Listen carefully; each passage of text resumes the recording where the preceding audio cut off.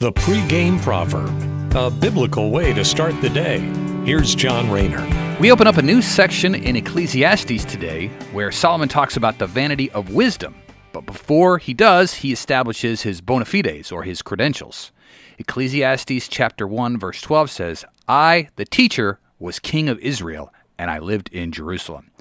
Solomon is not saying that as a braggart, like, check me out, I'm a king, bow down to me.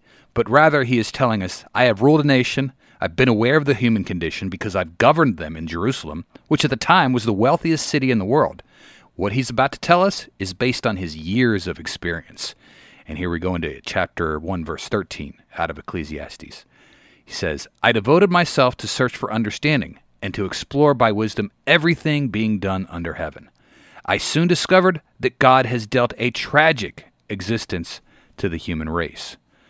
When King Solomon was king of Israel, he made it his mission to get as educated as he possibly could. He was by no means a layman when it came to knowledge. Almost all of the Proverbs were written by Solomon, who was widely considered one of the wisest people to ever live. And Solomon is telling us there, in verse 13, he devotes himself to becoming the most astute academic possible. But his conclusion, after learning everything there was to learn, was that even being head smart is merely a frivolous pursuit.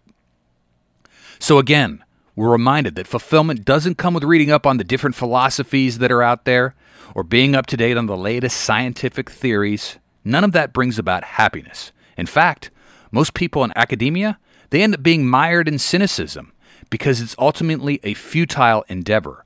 All of this dissatisfaction reminds us that the only source of real happiness and true contentment comes in walking with Christ. Everything else is, as Solomon keeps telling us, vanity.